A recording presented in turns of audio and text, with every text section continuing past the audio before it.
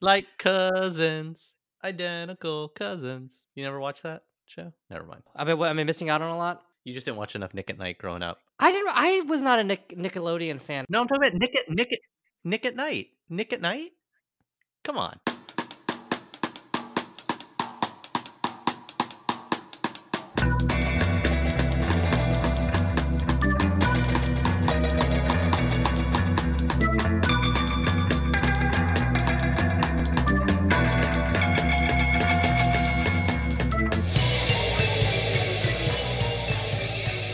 Puberty, Robin. Remember how much fun that was? No, dude. No. No. This week we're going to be talking about the graphic novels Skim, which came out in 2008, and This One Summer from 2014, both written by Mariko Tamaki and illustrated by her cousin Jillian Tamaki. I have cool cousins. I think they would look down upon me if I asked them to do comics. They're not cool enough, my friend. Yeah, exactly. All right, to say the two books are about puberty is a bit dismissive, of course.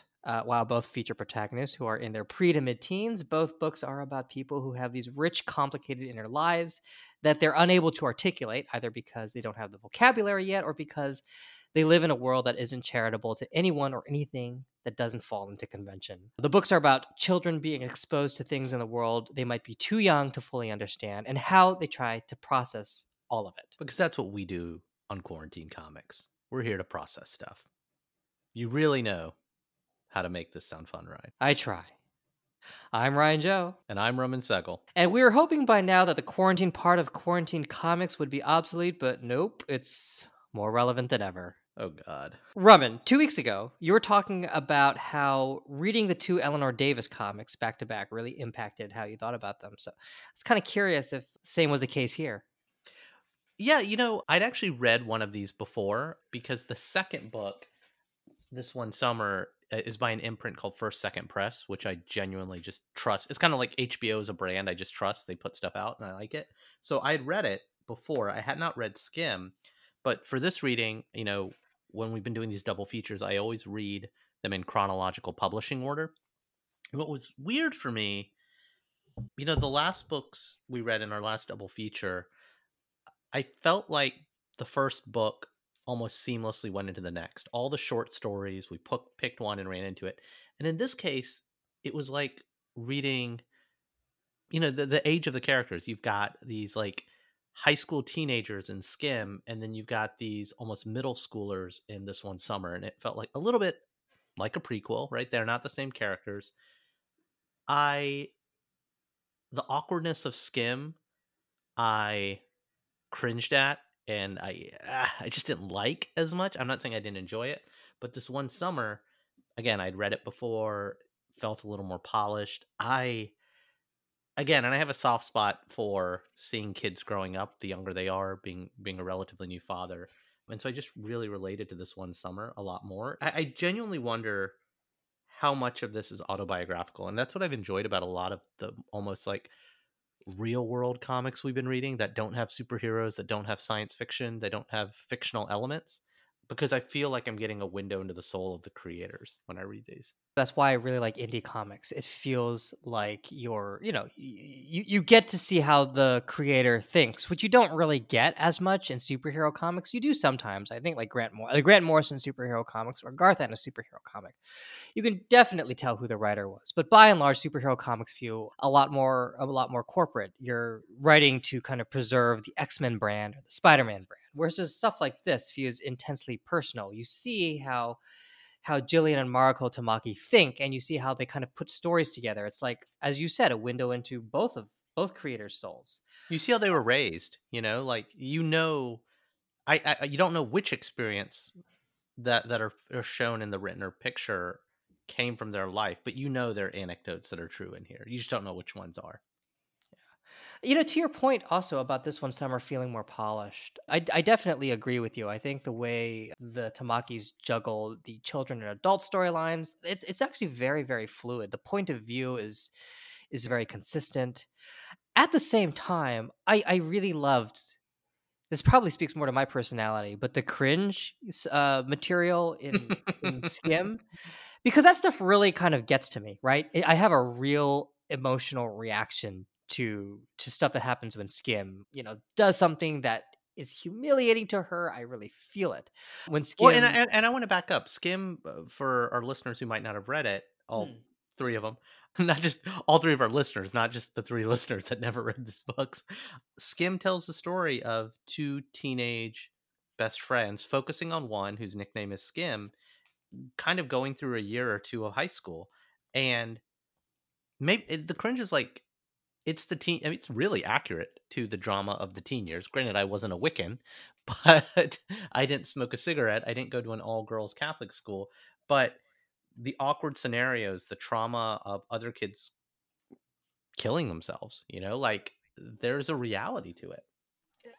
just to kind of give you a few examples, there's an episode in Skim where she goes to a birthday party, a costume birthday party, Yeah. and all of the girls are these rich girls. They're dressed up like ballerinas and figure skaters. Skim shows up dressed like the Cowardly Lion, and she's kind of isolating herself in this party, watching the secrets of Nim because she doesn't fit in. And then there's this moment where all of the ballerinas scream air raid and basically shove her out the door and lock her out and basically don't let her back in. Yeah. A bowling moment. Bowling It's moment. a it's a yeah, it is incredibly humiliating. And, for me, I have had this really gut reaction to seeing that moment. Another moment is when she kinda has that affair with her hippie-ish English teacher and then keeps, like, hanging around. That was also sort of like, "Oh, man, what are you doing, kid?" But Here's what I'd say about the cringe of Skim was it did hit too close to home. Again, these weren't my Mm, experiences, but those cringy feelings, the being bullied flashback, the, unrequited love, all of those sort of things were way too close to home. The teen years I'm trying to forget, right? And this one summer, it wasn't like the Wonder Years. I mean, it actually kind of was. It was let's look back at the really magical moment of childhood.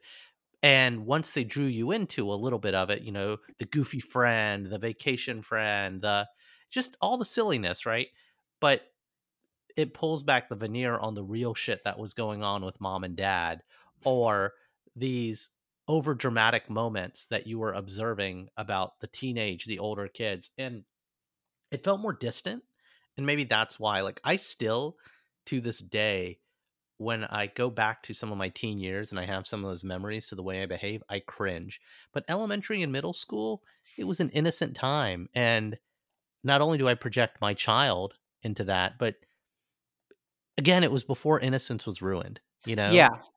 I mean, to your point of it felt more distance, that's the difference because the characters in Skim are probably about 5 or 6 years older than the characters in This One Summer, and they are more aware. And a lot of what happens in This One Summer, there's a lot of dramatic irony because the main character in This One Summer, Rose, sees things one way when in fact things are a Or completely other way. And her misunderstanding of the situation is due to her youth. And so she's not as emotionally impacted as she would be versus like Skim, when she hears about, the suicide and the reverberations of the suicide and she sees it, it hits a lot closer to home because as an older child, she understands the impact a lot more clearly. I would also say in This One Summer where the girls are younger, it becomes a little bit of an awakening to Mm, the real world, right? Whereas Skim, they're in the real world and it sucks, right? But in This One Summer, it's not the loss of innocence. It's still, hey, we're having fun. We're going to the beach every day. We're collecting rocks. But it's yeah. mom and dad are going through some shit. I don't really understand. There's times where the author pulls back to explain what was going on with mom and dad, but then it zooms right back into the daughter's perception of it. Her summer crush who's knocked up, his girlfriend, her again, same thing. It zooms out so you can see what's really going on, and then it zooms in to her perspective, and that's what was so powerful because it reminded me of, oh yeah, I didn't fully understand everything going on around me, but I had these adventures that were ancillary to some serious shit going on That's one of the things I really liked about This One Summer because it actually because it's the better even book. no, I wouldn't say that, but because again, you can't disqualify like Skim had like I had this emotional reaction to Skim that I Yeah, didn't quite have with This I One to be Summer. clear, I had an emotional reaction to both of them, right? And I'm just not as comfortable with the one I had to Skim as I am This One Summer, and I think it's the opposite with you. about the point of view in this one summer. I actually thought that the way that Tamaki's handled it was really, really good because it's almost all in Rose's point of view. Even when you see the adults chat, I think maybe until the very end, almost all of the time it's because Rose is eavesdropping on the adults. And so, but what I really liked about it is that, you know, all of the stuff that Rose witnesses, we as readers have our own point of view on it. You know, whether it's her parents arguing or the teenagers in the DVD store arguing about something or other. And then you've got Rose who completely misinterprets the interaction. I think the best example, for instance, is when she sees the pregnant girl, Jenny, who's a tour guide at the Huron village. She sees Jenny after being bullied. She's being consoled by a guy, and Rose's immediate reaction is, I think she's cheating, which says so much about who Rose is at that period of time, that she would come to that conclusion, and how she takes action based off of that conclusion. You know, another thing, an interesting dynamic that's I think better done in this one summer. So there is the main character, Skim in Skim, and Rose in this one summer, and they both have best friends. Yes. And in this one summer, Wendy is fucking awesome. She's comic relief, but she's a layered character that, you know, the beach house friend or the lake house friend. But in Skim, I don't want to say that the best friend is forgettable, but I literally cannot remember her name. And there is more of an evolution of the friendship. They go apart. I think her name's Lisa. Lisa becomes part of the cool crowd, or she starts behaving like a regular girl, not a weirdo Wiccan girl. I think the characters are more layered in Skim, and they were more real in Skim. But in this one summer, I felt more contrast in the characters. Yeah, definitely. Okay, so one thing I really liked about Wendy is when you first meet her, she actually seems the more childlike one. She seems more immature because she's kind of goofy. And by contrast, Rose is a lot quieter. And so you assume that that's maturity. But as the story progresses, you actually realize that Wendy is very observant. She's the one who kind of pegs Rose's crush, the dud, as being like really kind of disgusting, you know, as a scumbag. Yeah. Wendy is actually very observant. And even that moment when Rose says some really nasty things about Jenny being, she's probably just a slut, you know, Wendy's the one who calls her out on it. So I really kind of like that reversal where you see Wendy and she's this frivolous kind of childlike character. And I initially thought that they would diverge because Rose would end up being the more mature one, trying to be more of an adult, and Wendy would still be stuck in childhood. It's actually kind of the opposite. When I was thinking about those two girls in relation to Skim, it's not perfect, you know, analogs, but I almost kind of thought it was Wendy as being sort of like a more Wendy becomes Wendy would become Skim. Skim being kind of a more depressed version of Wendy, or Wendy has a really bad time in going through puberty and becomes like Skim. You can kind of sense them slowly growing apart in this one summer. And in Skim, you see that moment of fracturing where the two girls actually do finally drift in very separate directions. And the other thing I have to wonder, again, I know one of them wrote it, one of them drew it, but you have to imagine they both kind of informed each other's work. Are there any parallels to these relationships of the closeness of these cousins to the closeness of the two characters in the book? That's interesting. I mean, that would be speculative. I mean, it's a very detailed look at at female friendships in particular. So if not between the two cousins, it wouldn't surprise me if you know, both women, you know, had gone through. Yeah, but I think about my relationships with my cousins or the family friends. You know, when you're at the age of Rose and Wendy, you're much closer. And then you get older and you become different and you become into different things. Yeah. And you become, honestly, precious teenagers, and you're too cool for school. And that person you were friends with as a kid is a fucking weirdo and you don't want to hang out with them anymore. And I really related to that because I've had those friendships, and some endured, some did not. I was an asshole as I became a teenager. They were an asshole to me. Like, God, I just hate the teen years. Just like Skim. I'm cringing right now. That's your review of Skim. God, I just hate the teen years. Yeah, I don't want to relive those. Yeah, I wanted to get your take on the adult relationships in both This One Summer and Skim, because those are very prominent even if they're not fully they are actually explained in this one, Summer and Skim.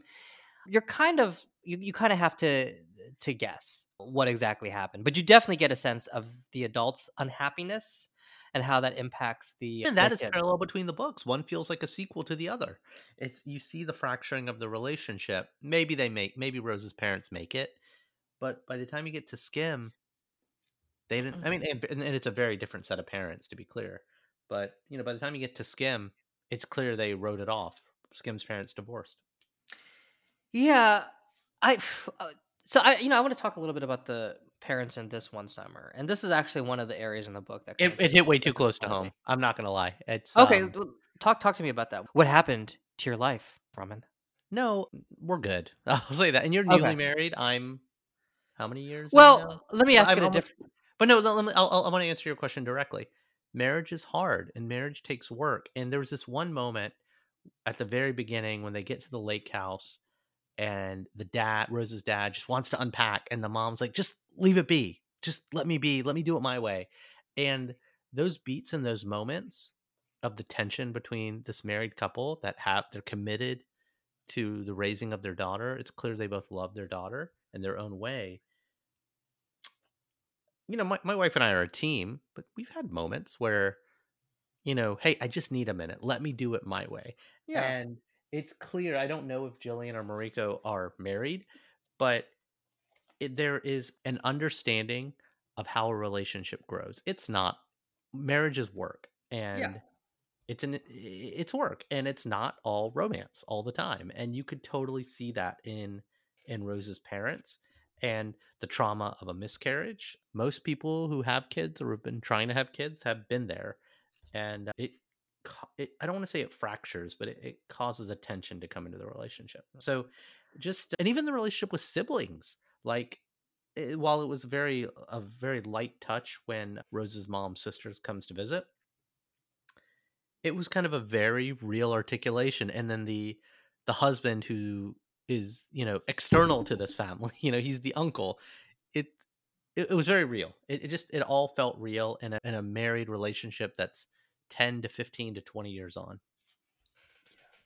A buddy of mine once described marriage as sort of like a series of ongoing negotiations that never end. No, But I think it's a partnership.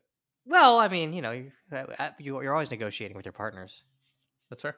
But I mean, so here's what bothered me a little bit about that the way the relationship was depicted is although the fracturing of the relationship, which I actually thought was really really good, but I thought they were going to set it up in the early parts of this one summer. You kind of get the sense that the relationship has become problematic because they had of an inability to have a second child, that this is what's really driving. And I always kind of thought, well, okay, I'm sure that's part of it, but there's got to be something more. It just seemed like there were deeper wounds in that relationship, especially since they already had a daughter. And maybe this is me being like a childless, married dude, who doesn't really want a child. So maybe I lack the understanding of the emotional impact here. But, I felt like there were greater cuts in this relationship than just the fact that they couldn't have a second child. They already had Rose. They already had a first child. If they didn't have the first child, I can kind of understand this being like a huge, huge, huge thing. That's our understanding of the reason why the relationship is on the rocks in the beginning. That's Rose's understanding of why the relationship is on the rocks in the No, Rose beginning. doesn't understand it. I don't think Rose understands that. She kind of mentions, oh, you leave all these baby books around. Am I not good enough for you? So I think she does have an understanding of it, even Mm. if she hasn't articulated it. It's so and she does mention it a few times that they wanted to have a second kid, or she overhears them. So I think things are clicking for her. What I thought would happen though is that because Rose doesn't always have a good grasp of what's happening, she doesn't fully understand the situation, that we would learn towards the end more secrets about this marriage, that there would in fact be something else driving the friction between the husband and the wife, between her father and their mother. And in the end we realize that no, it actually does seem to kind of go back to them not being able to have a second child. She did have a miscarriage in I think the summer before in the lake, but I just kind of felt like there should have been more. Well, here's what I'd say. There's always something more. So, Yeah. like the dishwashing moment, that dishwashing moment Oh, that's good. had nothing to do with the miscarriage. It No. just had to do with the tensions that exist between a man and a wife, or a set of partners, sorry. Once you've been together for so long, you can literally snap at them, and even though it was the setup for the ongoing tension that later on kind of blew up, but it's just like those moments happen. Just let me do my shit. Stop unpacking. Like, stop telling me what to do. Like, that happens in a marriage. It was one of the most real married moments. And I want to come back to the kid thing. The tension of, I've had a very close friend get divorced because they couldn't have kids. I feel the tension in, do we want to have a second or not? Can we or can we not? And to do it 10 years on is really fucking weird. But again, my wife and I waited pretty late in our lives to have our first kid. So where it's clear that this couple is significantly younger. They probably had Rose in their 20s, right? Like, and so the idea of having a second in your 30s is realistic versus having your first in your 30s. And, so I really get the tension. I don't need it explained to me, and that's why it felt so real. I didn't need to uncover some big drama. He cheated, she cheated, one of them was on drugs or whatever. Like, no, it's real. Ordinarily, I would say, well, that's fine and all, and I did feel that the depiction. I mean, that the relationship between the husband and the wife felt really real, but the way it was set up, the way things were set up, there are mysteries throughout this book that Rose slowly starts to uncover. For instance, the what's going on with the teenagers at the DVD rental. Oh, there's a pregnancy there, and then it all comes to a head at the end because it's revealed that the dud is a real deadbeat here and just like discards the girl he gets pregnant like a piece of trash. So you have this buildup with these with these adult relationships, like you know, it's a progression, and I feel like they like that was sort of set up, like there would be a buildup in the relationship between the mother and the father, and that was never really paid off. So it's not that there needed to be an explanation, the sudden reveal of a deep secret, but you need to kind of give us something, because I disagree. you're setting it up. You're one of those guys who watched Lost season 2 and you're like most of America, wanted answers to everything. And I don't. It's less about the answers to it, and even it playing out, and it's all about Rose's perceptions to it. And at the end of the summer, she's not going to know what happened to everything. Like, and to be clear, at the end of the summer, she goes on to her life, and her parents will resolve or not resolve these things. But this is meant to be a book about this one summer, and Let me give you a counter example. If you're just showing a depiction of a marriage, you don't need to, there can be mysteries. It doesn't need to have like a thunderous conclusion at the end if it's just like a quiet domestic drama. But if you give me a story where it's like, hey, there's this big secret and it's going to be revealed at the end, or something is brewing, something is simmering. It's sort of like Chekhov's gun. If there's a gun that's introduced, it has to go off. So it's not about there has to be an answer. It's about what you set up, what the no, expectation, what expectations are you. but I disagree wholeheartedly with that. Like, I don't need it. I don't need the subplot to finish, because the only plot of this book is Rose's growing up and awakening to the world. And you That's know not what? the only plot. That's not the only plot, though. No, but to There me, are sorry, subplots. maybe it's not. The purpose of this book to me is Rose's perception and awakening to the world. And at the end of the summer, her parents shit ain't gonna resolve itself. She's gonna go home, and they're probably gonna fight more, and there's probably gonna be more depression. But you've seen her kind of awaken to it. They even make a joke about it, like as they're leaving, what do you think's gonna happen? And like, oh well, we'll see when we come back to the lake later on. Like, they this literally is an interlude. It's the title of the book is This One Summer All This Shit Happened, and it never resolved itself. So it almost, it's like the, when you go on vacation, shit happens, and you don't always figure out, you don't get the threads done, because when you leave, and some of the threads are left untied at the Just end. because there's a revelation, though, doesn't mean that it's a conclusion. I mean, you can kind of have a major revelation without tying, a bow on it. And in a way, there's an overture towards that, because at the end, Rose's mother says, hey, it's kind of talking about how she went into the lake and she had that miscarriage, and it was this really devastating moment for her. And that moment is treated as this sort of like, the Revelation. thing, the revelation. So, and I think that was supposed to be kind of it. But she And never it tells, felt but hang on, to be clear, she never explains it to Rose. no. It's when the author zooms out and tells us, the reader, that happened. Yes, yes. And to but okay, so why do the Tamakis have that moment? It's because it is supposed to kind of explain a little something about the mother and why she is the way she is and why she's so devastated. And I guess it fell a little flat to me. It's sort of like, well, okay. I expected more. And so that's the thing. It's sort of like you're promising some sort of revelation in the beginning. You give us a kind of revelation at the end, but it doesn't really add much. And so that's why I was a little bit disappointed. Well, sucks to be you, because I felt fully fulfilled by this book. I wanna we spent a lot of time on this one summer Yeah. because, it is the better book, but we can move back to Skim. But one moment I just wanna talk about that I really just loved in this book, and, we've talked about on other episodes, like, good pacing between art and pictures, and it's the moment where over the course of like 5 pages, they just show how a day flows out, like 10 a.m., 12 a.m.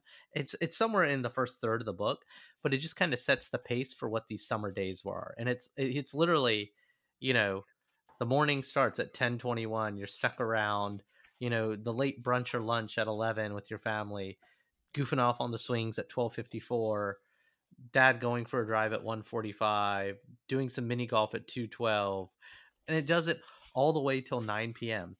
And it's like, Mm. and then they actually do show like a character beat of something that happens later on that evening, but it just kind of shows what the pace of the days were like on this vacation, and it felt so real to me. It's just, No, I'm they've clearly got better at their craft with this book. I'm not saying Skim is not good, but this one summer was created about 5 years after, and I think they both went off and did some stuff in between, and you can tell they got better at their craft. yeah, I agree with that. This one, Summer, is definitely a more mature book, and I think the storytelling is a lot tighter. I think one of the big advantages that they have in This One Summer is that it is very much focused on literally this one summer, versus Skim. It's sort of, A you know, year, it, a year or it's two. yeah, it's over a year. She doesn't have a very structured life throughout this. I mean, she goes, it's high school and stuff like that, but she's just kind of wandering through. Where is she? Is she in Toronto? She's just kind of, I'm gonna say she's just wandering through Canada, but then I make it feel like then it seems like the book's like The Revenant or something. Well, she does take a bus. She goes out to the woods. She goes to like Wiccan ceremonies. She catches the bus to her. I don't think she had an affair with her teacher, by the way. Really? She just There's that panel of them kissing. she had I a mean kiss. She had a that kiss. I mean, come on, man. That's Hang grossly on, hang on. inappropriate.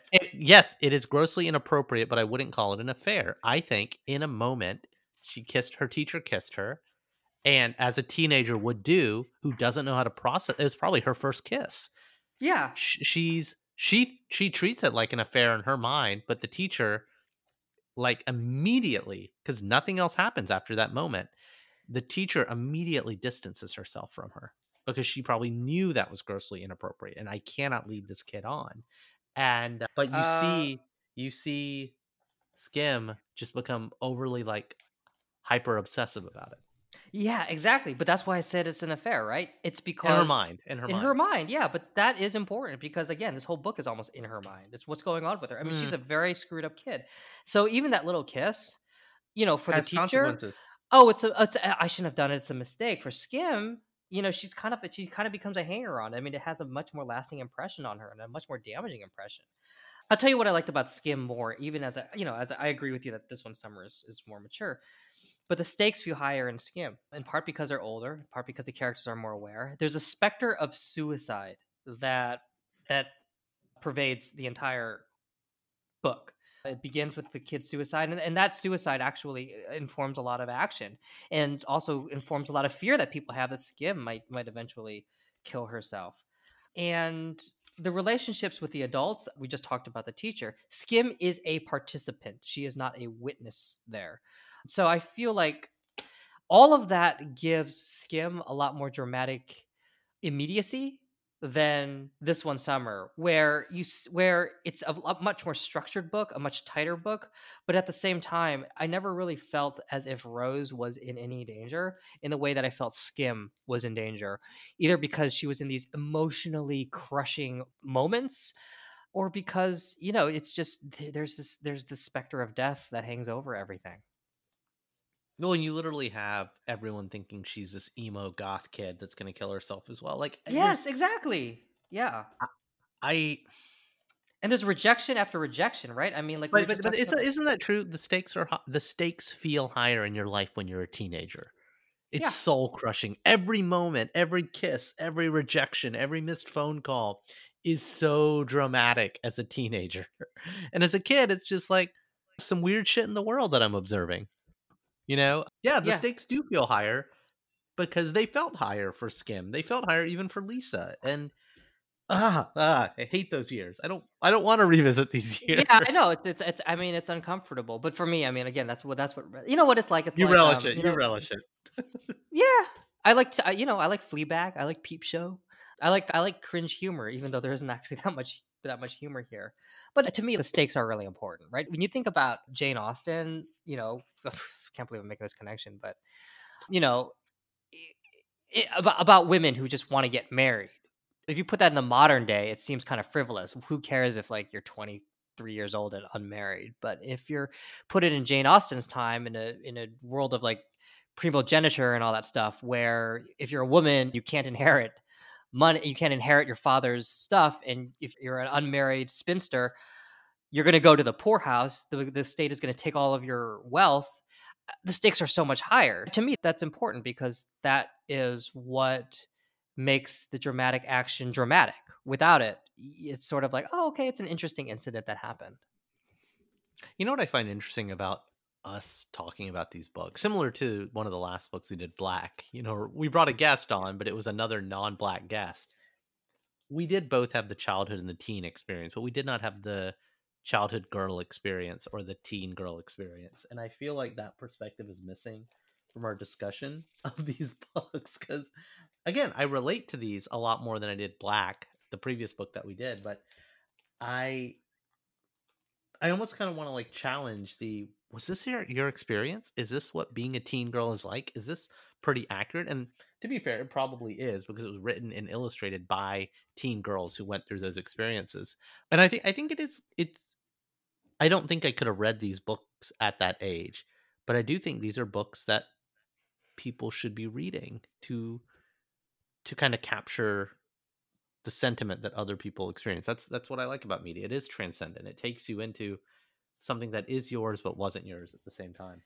I was actually thinking about that, right? Do you need a black guy to talk about Black? Do we need a woman to talk about Skim? Well, This was I summer. don't Do we think need? I mean, no, because I'm kind of thinking, it's not.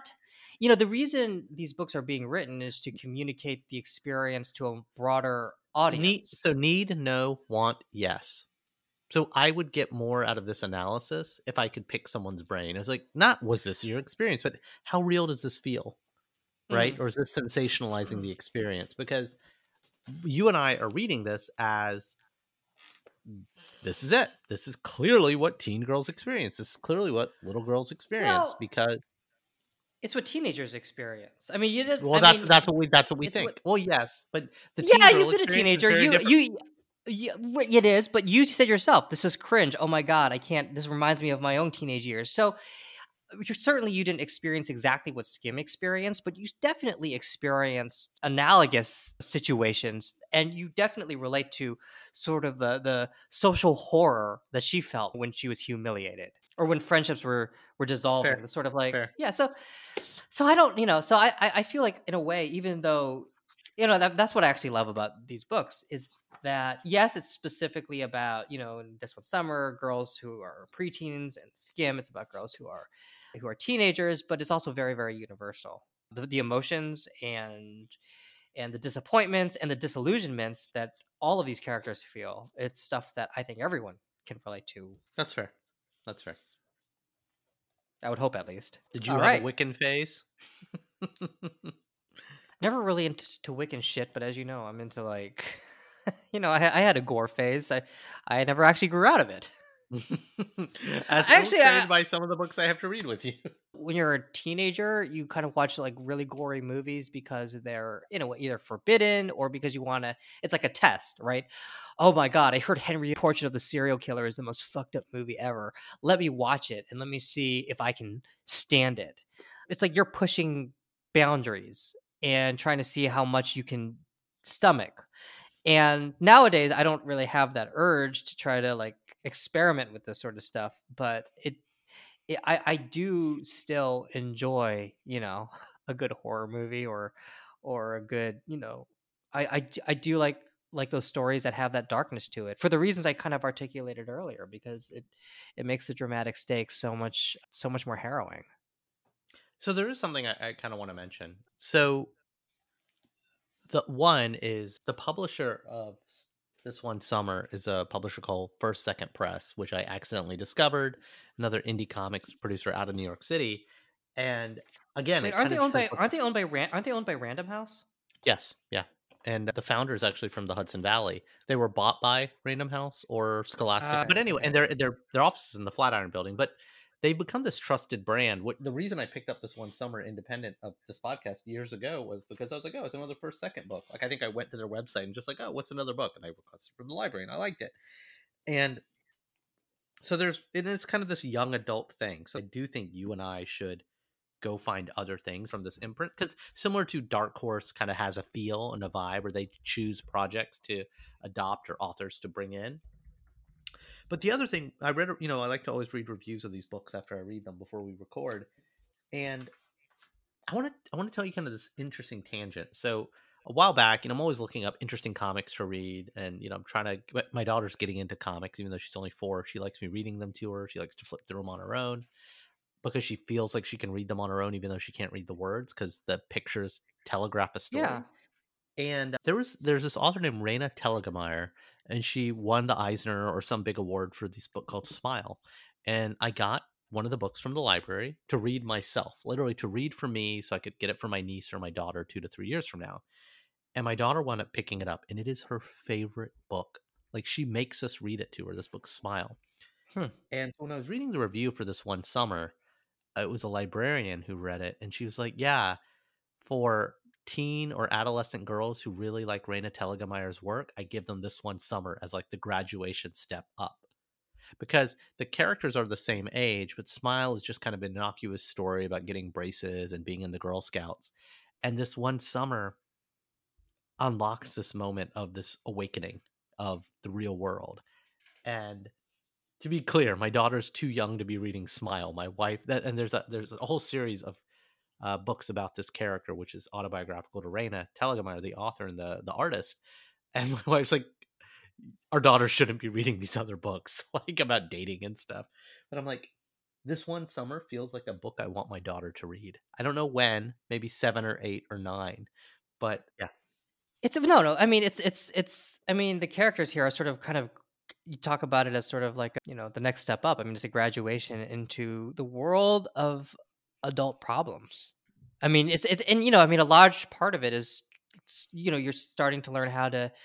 These problems are going to become real, and as you grow up, you're going to have to learn how to handle them and deal with them, both emotionally and in terms of like, what the fuck do I do?